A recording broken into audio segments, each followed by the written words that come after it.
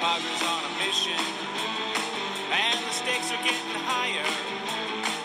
Other teams in the majors don't have a prayer against the Friars. Long ball, small ball, back against the wall. Offense, defense, swinging from the back fence, running down the bases, gonna touch 'em all. Watch us swing at the ball. What's going on, folks? Happy holidays from the East Village Times staff. This is episode number 131 of the East Village Times podcast with special guest Dan Szymborski. Dominic, how are you doing today? You got all your Christmas shopping done? You ready for the holiday season or what? No, I haven't done it. There's a deal I like at a certain store that I'm not going to give away because I want to make sure that people don't steal my gift idea, because I know that people listening to this podcast will be interested in that idea if that gives away any hints. Okay. And I need to get down there tomorrow morning, get that done. But another thing, James, you need to say greetings and welcome to the East Village Times podcast to start us out today. So that was a little different, but I like it. I figured I might as well change things up. I've been doing that greetings East Village Times podcast for 130 shows probably, and maybe 128 of them have been that way. So we're going to try to change things up, do things a little differently. I don't know. Just it's a new year. The new year's coming. We're just going to do some different things here at East Village Times with the podcast and with the site. So look forward to that. It's awesome to talk to Dan. Dan's been a guest on the show quite often. He's a good friend of ours, awesome mentor to the young journalists in our group. We're excited to have him on. So we will be back shortly with Mr. Dan Szymborski. Thank you, folks, for joining us on episode 131 of the EVT podcast. We're delighted to be joined so close to the holidays by Santa Claus, if you will. Mr. Dan Szymborski is here to give us some Zips predictions. What's up, Dan? How are you doing?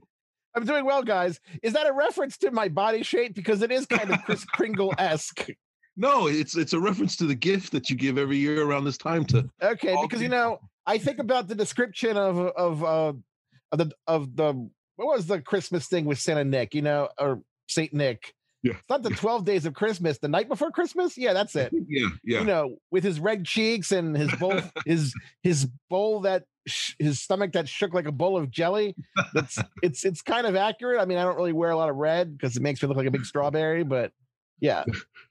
There you go. It's a new image for you, right? For the 2021 season to Dan, give some of the listeners a little idea of what the Zips projection is. You and I have talked a few years about this. We've been gracious enough to have you've been gracious enough to come on the podcast and discuss the Zips projection. But give us a synopsis of what Zips is for those people out there that might not be familiar with it. Well, the executive summary, because, I could probably talk about this for an hour without taking a breath. But Zips is a computer projection system. It essentially takes a player's past, attempts to establish a baseline based on their stats, based on certain advanced stats like that we can get from StatCast, things like that, basic characteristics of players. It tries to see where a player is going by comparing players to large cohorts of similar players in history, so that, plotting 35-year-old first basemen are compared to other one-dimensional first basemen, and, young fast center fielders are compared to other fast center fielders. Fernando Tatis Jr. is compared to a large cohort of players that's very different than from, say, Eric Hosmer's cohort. And then, you get a very wide bar, a very wide, cone of ignorance for the future, and you try to plot the best kind of mid course, so to speak. I mean, it works a lot like hurricane forecast. You ever see the graphic where you see the little hurricane in the graphic and then this big massive cone that comes out, and 7 days later it could be like anywhere from one place to 700 miles apart from it or something? That's kind of what projecting a player is, because I mean, the future is very uncertain. Error bars are massive. But, we're just trying to peer through that fog just a little bit, because on some level, everybody who makes a decision in baseball is making a projection, whether they explicitly do that with a projection system or not. When you take Joe Schmo over Jack Schmo, you're making, an implicit evaluation that Joe Schmo's projection is going to be better. So this is just trying to go about it in a fairly objective way, as well as I have the ability to do. Yeah, and thank you for coming on, Dan. My question is, I've been very fascinated with this topic, is how heavily is the 2020 season being impacted into these projections, because there was the weird double off season after spring training got shut down, and of course a shortened 60-game season. So how heavily is that 60-game season being evaluated for players who either had a bad season or had a really good season? It's definitely the most recent season that will have the least impact on future projections of any season in history. I mean, there's a lot of guesswork involved because we haven't had a season quite like this one. We've had shortened seasons, but never this short, never for this precise reason. So it's hard to really, get like a good idea of what the best path is for predicting it. We'll be able to kind of tell that in hindsight, but it doesn't really help me now, unfortunately. The approach I found that worked best for the strike years was to consider that they played the rest of the season and do an in-season projection for the missing games, and then consider that a normal year. Now, obviously, that in-season projection will have a lot more of previous years in it than whatever the current year is. So when it comes down to it, 2020's impact on a 2021 projection is about the same as 2018's now. Simply because 60 games versus 162. And that, of course, creates a problem for some players more than others, because for minor league players, they largely, if they weren't on the 60-man player pool and got into the majors, they didn't really have a season. So I think our projections for rookies are going to be worse than normal. And I don't think there's any way around that. I wish there was. But it's a challenge that teams have to face. They get to look at the players, but it's not really the same as having a whole season of seeing a guy against, say, AA pitchers or something. So baseball is pawing through the dark also here. And a concern I have for the 2021 Padres is that some of the players who took massive steps forward in that short season are going to regress a bit, come back to the mean. Is there a player that sticks out to you on this Padres 2021 team that could take a bit of a regression and come back to what they had been in previous years? I think one of my concerns would be Eric Hosmer, and if he can continue to hit fly balls, because you saw him in the first month or so of the season. He was hitting a lot of fly balls, fewer grounders than the usual from him. But if you actually tracked it over kind of a weighted average over like 20 games, that continually dropped as the season went on. And he had a lot more success with a fly ball heavy approach than in his usual one. So I'm kind of wondering how that sticks going into 2021, because it's easier to change than to keep up that change. I mean, how many diets have there been for New Year's resolutions that are on January 1st that aren't still diets on December 1st? I think that's probably the biggest question for the Padres, simply because as a whole, the projections are quite optimistic about the team. Not to give any spoilers, or I guess I'm giving a spoiler, is that Zips pretty much thinks that the Padres are the second best team in the National League. And the only position that projects below 2 wins in the lineup is first base. So if Eric Hosmer can hit like he did in 2020, all of a sudden there's no hole in the lineup. So it's probably one of the more interesting questions going forward. Yeah, there's no doubt that he was a worm killer there for a while. And it's frustrating that a first base just wasn't lofting the ball and driving the ball. And it's still frustrating as a Padre fan seeing all the money invested into him at a position that's usually traditionally a offensive juggernaut, and we're just not getting that outcome from him. So it's definitely something of concern for Padre fans, that's for sure. And at least the projection for him is closer to average than it was in previous years. I think 1.4, is that what it is? Yeah, over our projected depth chart, it was 1.4 WAR, which isn't really that far from average. I think Zips projected, because Zips is kind of agnostic on playing time.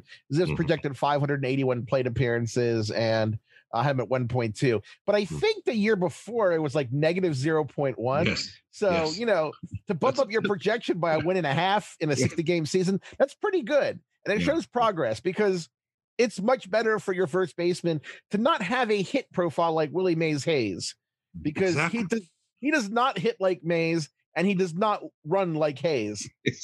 Yeah. Just drive the ball. Just drive the ball. Let's move on to the player that everyone wants to see. That everyone seems to want to talk about. That's Fernando Tatis Jr. Projected at a 6.6, was slapped with an A-Rod comp from Zips, which is kind of cool. Give us your thoughts on Mr. Tatis and what you've seen from afar from him. Oh, he's simply the most valuable player in baseball when you start figuring in contracts. And actually, in rest of career war, he has passed Mike Trout in Zips.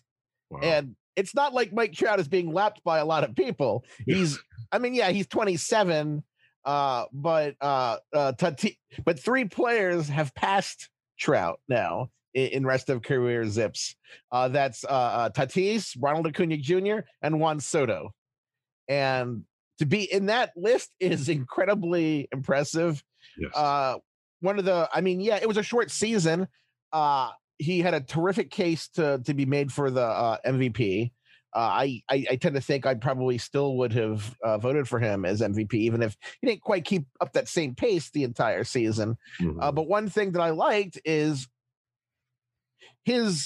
there wasn't in 2019, you could rightly say, hey, he had a .410 batting average on balls in play. And if that regresses, I mean, his numbers will come down somewhat, not enough to, make him anything but an awesome player, but you could see a step back. In 2020, his batting average in balls in play, as you would expect, dropped 100 points, but he improved on such a wide basis that it almost had no effect on his bottom line on base percentage and slugging percentage. And now it's on firmer ground. Actually, Zips actually thinks that his batting average on balls in play underperformed where it should have been based on his hit data. Zips thinks that he should have been a 340 BABIP guy. Okay. And if he could keep what he added this year and have a 340 BABIP, all of a sudden that is a scary player. Not that, I mean, he's already scary, but that's Trout level, I think. Yeah. And especially playing a vital defensive position like shortstop, which is just, impressive as it is. And only 21. I mean, there's just Padre fans are certainly just ecstatic with the future for Fernando Tatis Jr. That's for sure. Yeah, the A-Rod comp, he got the young A-Rod comp. That's the comp you want. Occasionally some players get some aging third baseman get the A-Rod comp. You're like, okay, this guy, he's good. And Alex Rodriguez was not a great player at this point, but he got, he got Mariners A-Rod as the comp. Early comp. Yeah, that doesn't happen. It's like when Juan Soto got a Ted Williams comp. It's like, no one gets this. Well, let's stick on that theme because Bob Gibson comp was given for Dinelson Lamet, and you referred to that as an early Bob Gibson comp, which I mean isn't a bad thing, but you see the potential. He just needs to polish it up a bit, right? Yeah, Lamet, he's a player I've been talking up quite a bit. He was on my breakout pick list this year. One of the things about Lamet is he came relatively late to actually pitching. He was, he's not someone who's been pitching for 15 years. And he was always kind of raw, and his performance, even as kind of a raw pitcher, was pretty terrific, before injury issues. And he was pretty terrific this year. And the Bob Gibson comp is pretty rare because one of the things that always happens is people forget there was more than one Bob Gibson. And so there's always some random middle reliever who's kind of average-ish who gets compared to the Bob Gibson who pitched for the Brewers in the 80s. And of course, someone always forgets it and says, why is this guy compared to Bob Gibson? So I actually changed that player's name in my database so that he actually comes up now as not that Bob Gibson, along with other Frank Thomas, and I don't know which Alex Gonzalez this is. Nice. Yeah, the Alex Gonzalez thing is confusing. That always confused me. I mean, they played at the same time. I got someone so mad at me. I was doing kind of a who's on first thing with them. I said I don't know who the good Alex Gonzalez is, and he's telling me, no, this is the good Alex Gonzalez. Like, I still don't see who the good Alex Gonzalez is, and he's trying to convince me that one Alex Gonzalez is the good one. And I'm pretending I have no idea what he's talking about. It was kind of mean. Yeah. No wonder people get mad at me. Well, people get mad at you because they think that they know everything, and then you bring out these metrics and they don't quite understand them, so then they just go off their team biasy. But that's a whole nother discussion. So Yeah, I'm glad you guys aren't Rocky fans. The Rockies, there's always some. They're not as upset right now. But Rockies fans, for a period when they still had faith in their team, were very angry with me all the time. Sorry. Then they've realized that their front office isn't very good. So shout out to the Rockets. Social media team's great, though. We'll give them that. A hot topic within the Padres community is the starting rotation, and part of that is the young prospects that the Padres have. And Mackenzie Gore projected at a 1.9 WAR according to Zips, slightly below Morejon and significantly above Patino, both guys who have made their appearances in the major league so far, but Mackenzie Gore hasn't. What did you make of how Gore didn't come up to the majors this year, got jumped by guys like Patino and Weathers, and did that impact their projections at all for 2021? It didn't really have a huge impact on their projections simply because none of them really had all that much playing time. I would have liked to see Gore, but the Padres were kind of in a different competitive position this year than in past seasons, where it's a little harder to work someone like that in the lineup. I think if the Dodgers hadn't been in the division and the Padres were running away with it, or if the Padres had had a poor season, I think it's more likely we would have gotten to see more of Gore or any of Gore. But that was a challenge this year because they were in a serious pennant race, serious, and it's hard to audition guys during that. And that's one of the the downsides of not having a minor league season where you could normally see these guys in AAA. So it hurts teams with young pitching, whether they're stars or even players they just need to look at. The Orioles are kind of in similar straits, is they have a lot of high minors guys who are sort of good prospects that they really needed to look at, but they didn't have enough, room to pitch everyone, even in a season that wasn't going to end in a divisional victory. I'm still very optimistic about Gore. And I think the Padres are taking a very measured approach, and I don't expect it to be as conservative in a normal year with a normal-ish minor league season. Maybe I should say normal-ish year. We don't really know that yet, but I'm still crossing my fingers that it's not like last year. I don't think anything's going to be like last year. Could see it trickle over a little bit. Yeah, I'm just waiting for my shot. I want to go down to Walgreens and say, put all the science you have in my arm. And then sticking on the starting pitching rotation for the San Diego Padres, there's been a lot of rumors around the Padres. Bauer, Snell, Gray, and even Darvish recently. Which of those four or some other starting pitcher do you think gives them a higher projection, according to Zips, if they were to add those guys to the starting rotation? It would be close between Bauer and Darvish and slightly followed by Gray. I think that Gray is probably the most interesting for the Padres because even though they're going to spend more aggressively than they did in the past, I think that where they are, they look at some of their young talent and think, they might want to focus more on locking some of them at long term rather than investing the amount in either picking up Bauer or picking up Darvish's contract. Or, there's always the possibility that you give the Cubs better prospects and the Cubs eat some of that money. But I think that Gray might be the best fit just for what the Padres are trying to do. Mm-hmm. But everyone would help, I think. If you add a name like that, and all of a sudden I think the Dodgers would still project slightly better, but it's getting really close at that point. Yeah, no, I think the only thing that scares me about Gray is Larry Rothschild and the interaction they had in New York, which is, I don't know, Padre fans are already kind of going that route and thinking that way, but they need pitching and they need someone up there, and obviously they're going to make an acquisition somewhere. Do you think that we've seen the best of Trevor Bauer? Do you think that he can continue to evolve like he has been in the past few years? I think we've seen the best just simply because pictures are like that. Once you have a guy with a Cy Young season, you never really project him to do any better than that. Yeah. I think he's not that far from how he pitched this year. People will point at like some of his ERAs in the mid fours, but he always had a FIP, around 4 or under 4. He was in the American League, and he strikes out a lot more guys than he did in his early Indians days. When he came over from Arizona, he was striking out 8 batters a game off the top of my head, and now last year he was like at 12.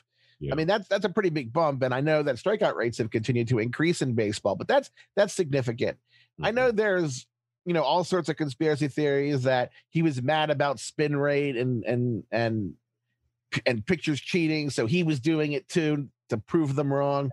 And I mean, that's always going to be talked about, but I come from a family that has a lot of lawyers, and I was always raised to believe I only know what I can prove. And that kind of annoys people sometimes, but that's just the approach I take to things. Well, that's kind of just simple logic, and people kind of ignore that nowadays. They kind of just think they know things, and they kind of just say it, and it's just a society we live in, right? Let's talk about closers. Rosenthal and Yates are rumored to be of interest to the Padres. What kind of ZiPS projection would the relievers get with either pitcher? The Yates projection is significantly better than the Rosenthal projection. Really? Okay. Yeah, when it comes down to it, I mean, Rosenthal was solid in 2020, but he doesn't have the best health history. He did, have a period where he went Mark Waller's the year before, and even though he pitched much better in 2020, I think that the Padres are kind of in a more risk-averse position at this point, where you might not want to try to discover that for yourself. And I'd be more comfortable having him. And I'm not saying don't be interested or anything, but I do think that you don't necessarily want to bring him. You don't really want to use him in the highest leverage role as your plan A. I think you can kind of see something similar with the Cubs and Craig Kimbrell, which Kimbrell can be a terrific closer, but do you really want to put your team's contending status on that? And that's kind of the question that they have to ask. I think that's interesting because, Yates did have that injury last year that sidelined him for basically the entire season. And as soon as he went down, the Padres bullpen, obviously these two things aren't correlated, but Padres bullpen got better after he went down. So Yates does have a better track record recently than Rosenthal does, but either way, the Padres do need to add someone there.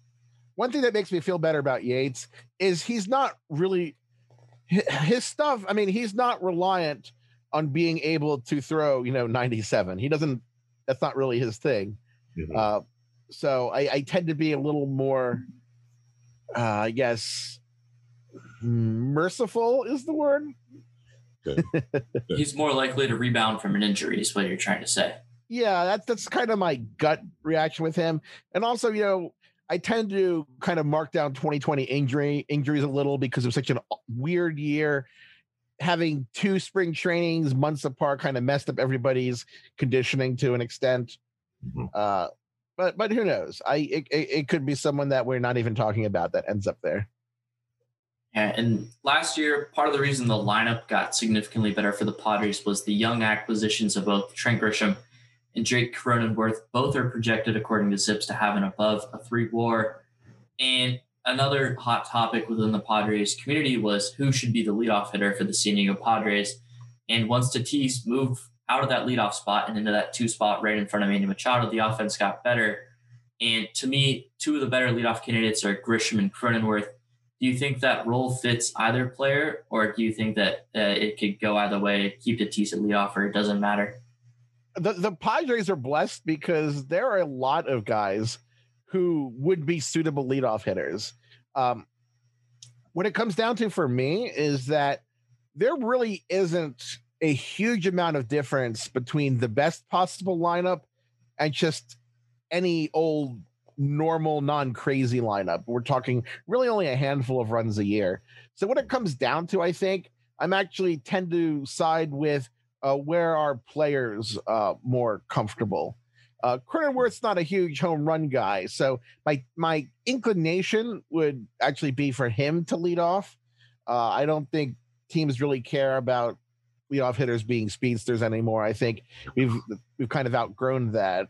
But I tend to think that Cronenworth would be my personal pick for leadoff. But there's probably 4 or 5 good options that you really can't go too wrong with. Yeah, the Padres have options, and which is unusual for this team.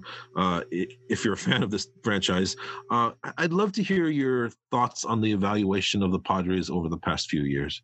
Like in what regard?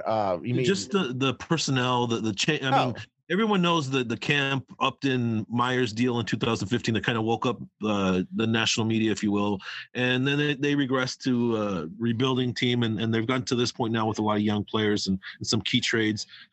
Just kind of gush on the Padres, if you will, for fans, because they really don't get it they don't get, there's just, this has been a franchise that's been hurting for 50 years. So it's nice to have a future. And I think Padre fans would love to hear your thoughts on that. yeah, I'm very happy how the rebuilding has gone. I've been even before they hired my friend Dave Cameron, because there's a kind of a bias in there. So I've known Dave for 25 years now. When they did kind of that weird offseason where they added things, I liked the idea of, winning now and pushing. I didn't really like the execution of it. No. Some people who listening might remember I was a huge critic of the Matt Kemp trade. I thought it was a terrible idea. I don't think that history has necessarily changed that. Kemp was not a good fit, was declining, and not very good. And I was not a fan of the Myers three-way. I liked it the least for the Rays, because I did not understand one bit why they didn't just, keep the good part of the package instead of flipping him for Souza. That it perplexed me beyond belief that in a trade between the Rays and the Padres that involved Will Myers, that somehow the Nationals won that trade. It's like, how did they even get involved here? They snuck in. It's like it'd be weird. It'd be like someone buys a pizza at a pizzeria and I walk out with most of their pizza. It's like not paying for it. It's like, what happened here?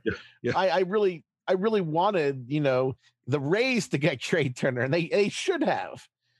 So the Padres don't get as much of my vitriol there. I have had some people complain to me on Twitter though, because they're like, we'll see when Trey Turner proves to be as valuable as Will Myers. Because this was like only a couple years ago. I said every GM in baseball would, if they had Will Myers and could trade them for Trey Turner, would do so. And they're like, no, they wouldn't. Like, yeah, they would. Absolutely. Are you crazy? And there's not a lot of ways to tell people they're crazy without being rude about the whole thing. But I think since then it's been a very focused rebuild.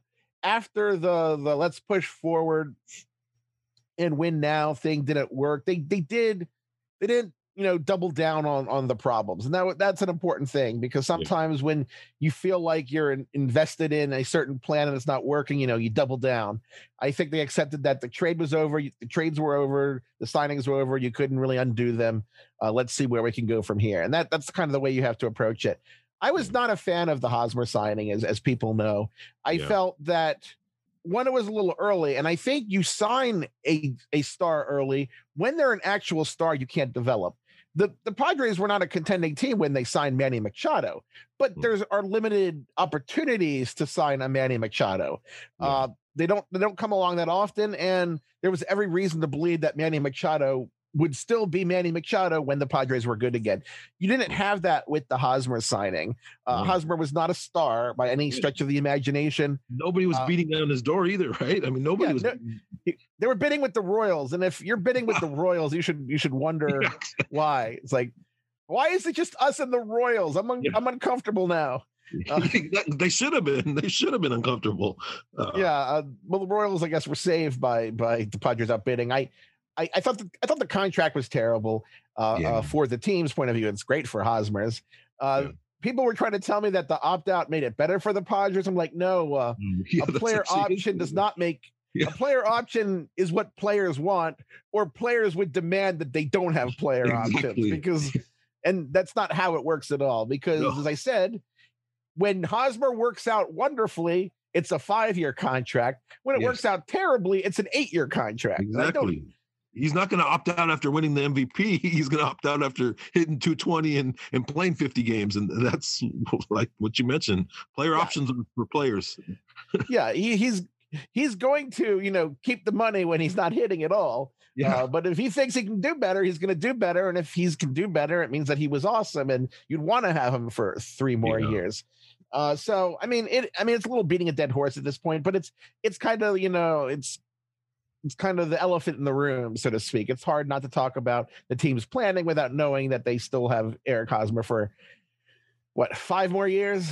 Yeah. Has it been 3 years already? Or I think it's maybe this. I don't know. The no trade clause is on, but I don't know if they can. Yeah, that's. I mean, quite honestly, 3 years. I can't. 2020 has kind of messed up my recognition of time. Yeah. It feels like things from like a year ago were like 5 years ago. Like the Houston Astros sign stealing and all that. I know. Oh, they got a year ago. They got bailed out big time by coronavirus. I mean, yeah, that was a year ago. It feels like it was 5 years ago. Yeah. I was trying to remember like instantly, like who won the World Series after the Nationals? This was like before the Dodgers had won. Like, oh no, that was just last year. This wasn't like 5 years ago. Yeah. I hear you, Dan. I hear you. Let's keep on that theme of 2020 and how it was bizarre. And we saw the DH in the National League, which is something we might see permanently. Give me your thoughts on that, and whether it's just an old man complaining that pitchers are still hitting or what. People tend to be confused by my take because it seems like everybody's either very for the DH or very against the DH. And I never really had a particular preference for either style. Growing up in Baltimore with cable, I mean, we had pretty good baseball access. I mean, we had the Orioles. We had TBS, of course, for the Braves, and our local Comcast or whatever it used to be called in the 80s in Baltimore. We got WWOR, so we had the Mets. We got WGN, so we had the Cubs. So I had, it was no MLB TV, but being a kid who has access to all the home games of 4 teams is pretty good. So you get to see a wide variety of baseball. So I got to see a lot of TV baseball as a kid, and I was fine with both the DH and no DH. But I think that going to no DH or going to DH and no pitchers hitting, it was kind of inevitable. Simply because baseball around the world has largely embraced the DH. And I think when you have daily interleague play, you kind of want to have a universal DH because it's a slight but real disadvantage for National League teams relative to AL teams, because AL teams they mostly have full-time DHs or guys, or at least who play the majority of the games at DH. National League teams can't really do that. When interleague play was a new thing, and there were mismatched numbers of teams in each league, the DH, the interleague play was limited to 2-week stints. And NL teams could plan around that. They could have a quadruple A guy that they bring up for those games, like Willie Mo Pena was one of them. But when you have a daily interleague play and there's always an interleague game, and your interleague games are kind of just sprinkled consistently through the season, it gets harder to plan that because you can't really carry a full-time DH. And with large pitching staffs, you don't really have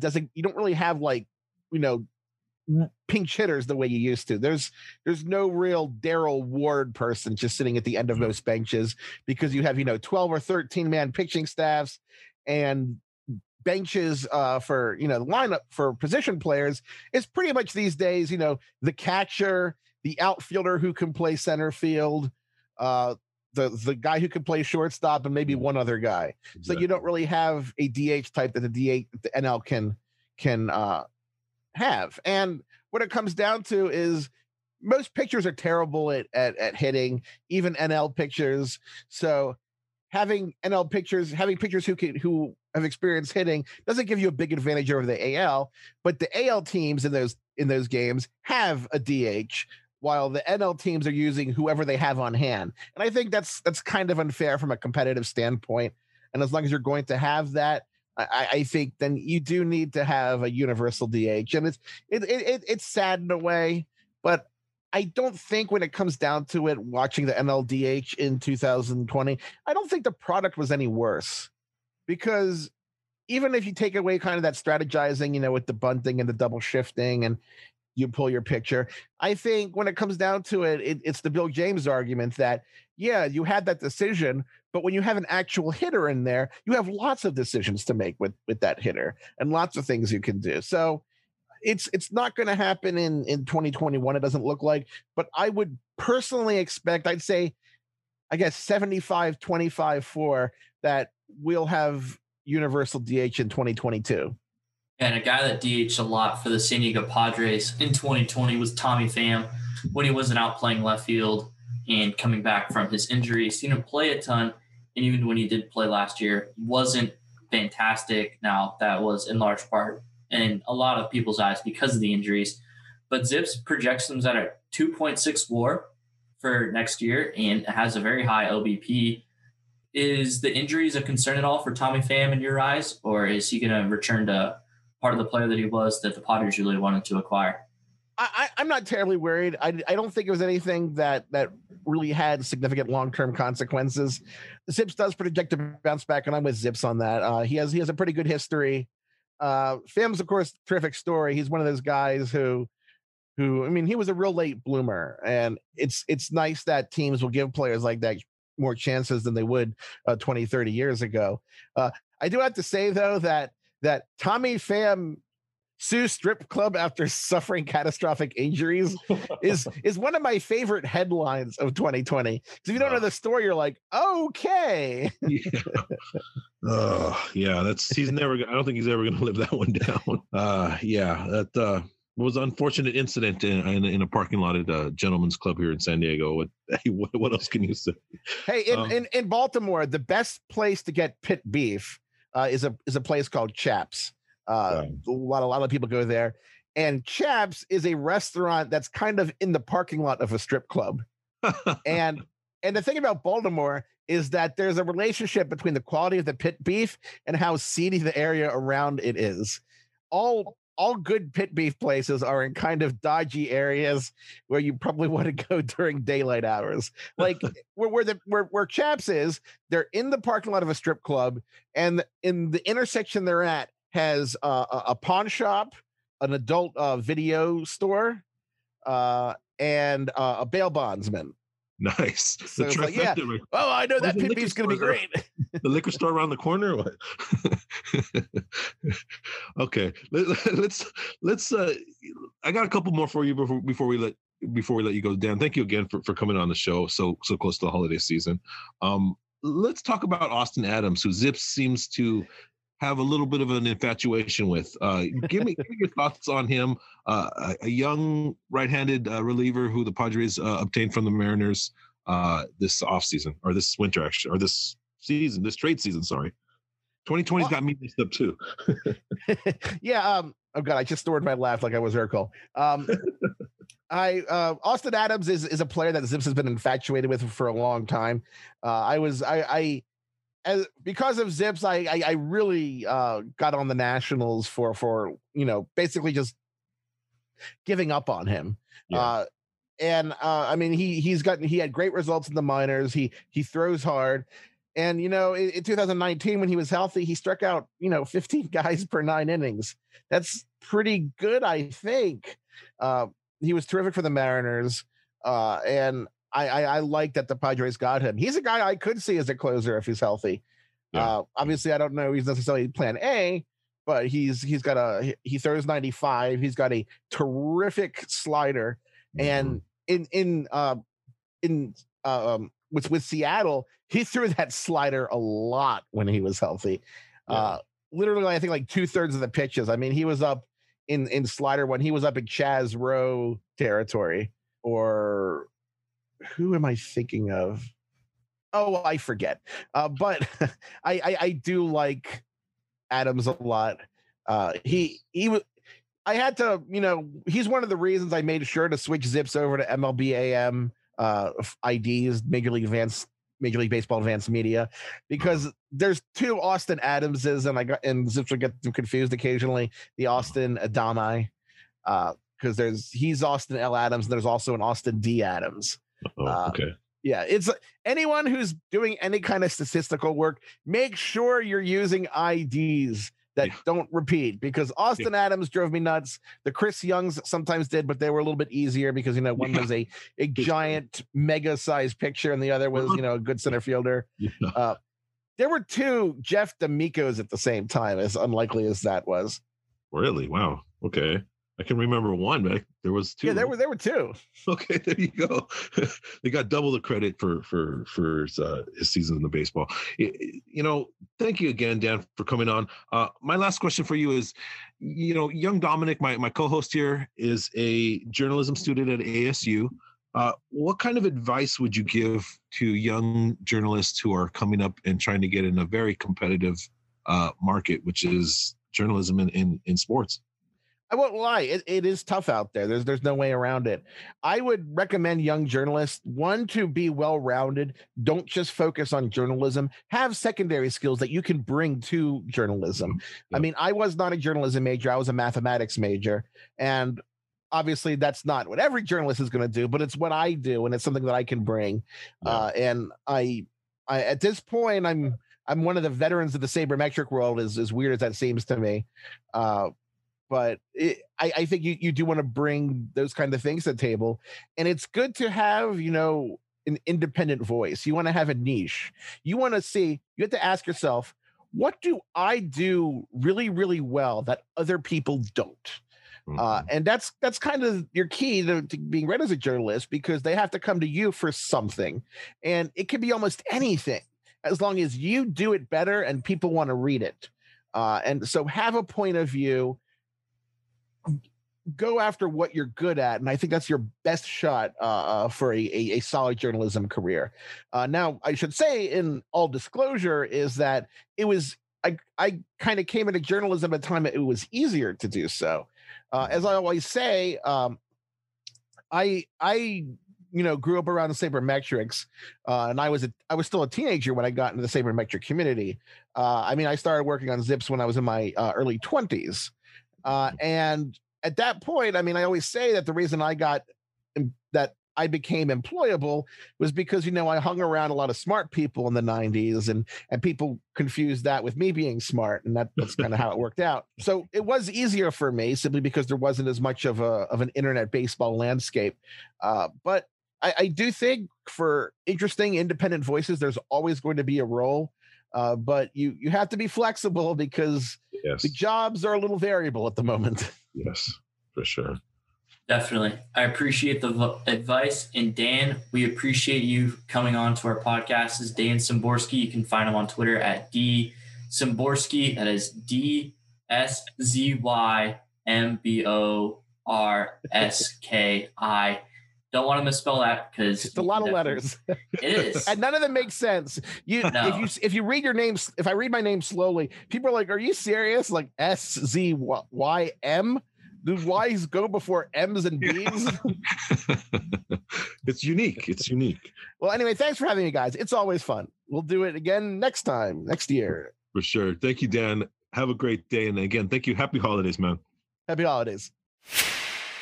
Welcome back to episode 131 of the East Village Times podcast. I'm Dominic Stern, joined as always by my host, James Clark. That was our conversation with Dan Szymborski of Fangraphs and Zips. Fantastic conversation. He likes the Padres, very optimistic about their future. He said they got him second best team in the National League. I'm not quite sure they're better than the Braves, but I'll take it.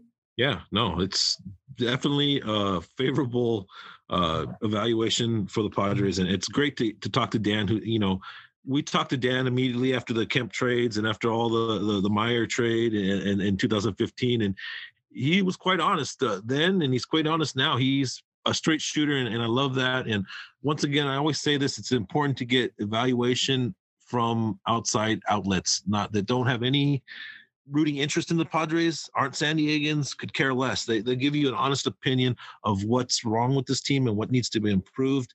I love the comments on Hosmer. I love the comments on Lamet.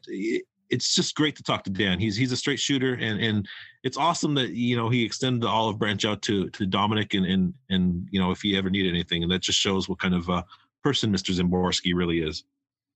Yeah, no, that was cool. And I personally never gotten to talk to him before, and he gives some pretty solid advice that I definitely hear a lot at school. So it's good to hear that they're not just spewing BS to us when we're giving them thousands of dollars. So that's certainly good to hear.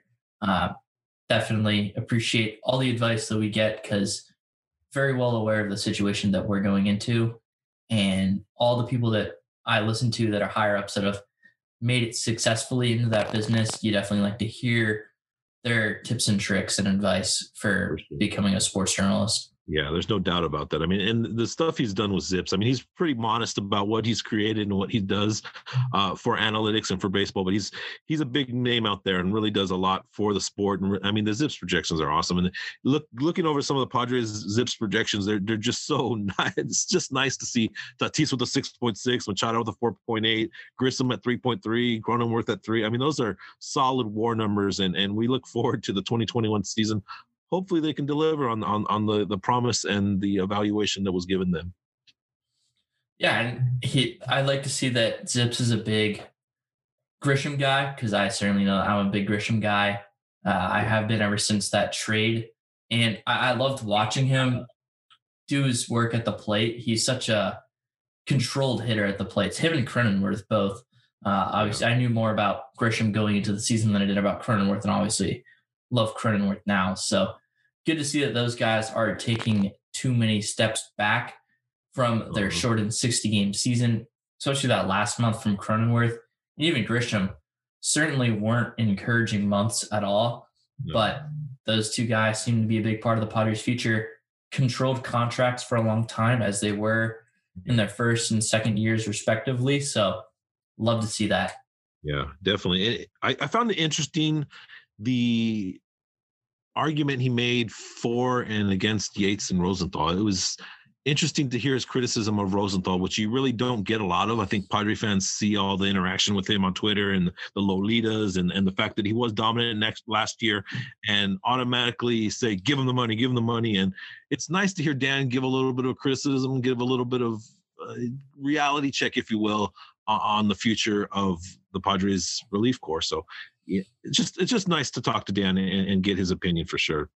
And it was one of those things, like you mentioned like a couple of minutes ago, he's that unbiased opinion, not from San Diego. So he gives you that perspective as well. I personally don't agree with him on that. And that's not because I love Rosenthal or anything. It's not because I don't like Yates. Rosenthal was healthy last year. Yates was not. So that's my opinion on it.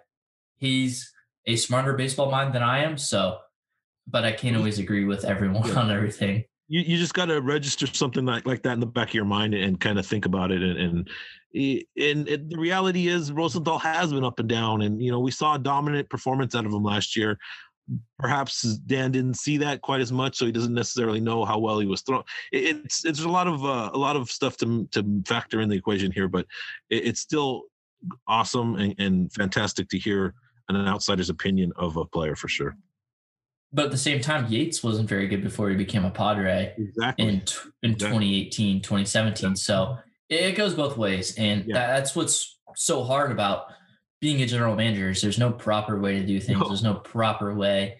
There's no perfect signing at the signing. So we'll see about these guys, because the Padres definitely need to add to the bullpen just a little bit. It's still going to be a strength like it was last year, but those two guys I'd imagine one of them comes back, maybe both.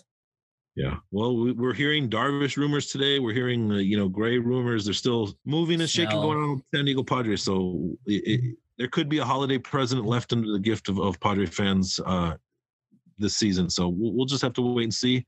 Awesome show. Happy holidays to all you listeners out there. And thank you so much for the support. Dominic, go ahead and take us out of here. I think we've done well with this episode. Yes, this has been episode 131 of the East Village Times Padres podcast. I'm Dominic Stern. You can find me on Twitter at DMStern19 to see my Padres stuff and just my other sports stuff as well. Follow James at EVT_J Clark to see all of his stuff, as well as the articles that he posts. Follow us at EVT Podcast to know when we do post our podcast and any other clips. If we do involve video, this podcast was not done on video, so you won't be seeing that. And also make sure to follow us at EVT_news to find out whenever we do post our articles on EastVillageTimes.com, as this is the East Village Times podcast. A lot of good Padres stuff, a lot of good Aztec stuff, and some loyal stuff, as the loyal season will be coming around shortly. So make sure to stay intact with us on that. We thank you all for tuning in. We will catch you guys next week on episode 132. Thank you for tuning in. Go Padres. Have a happy holidays.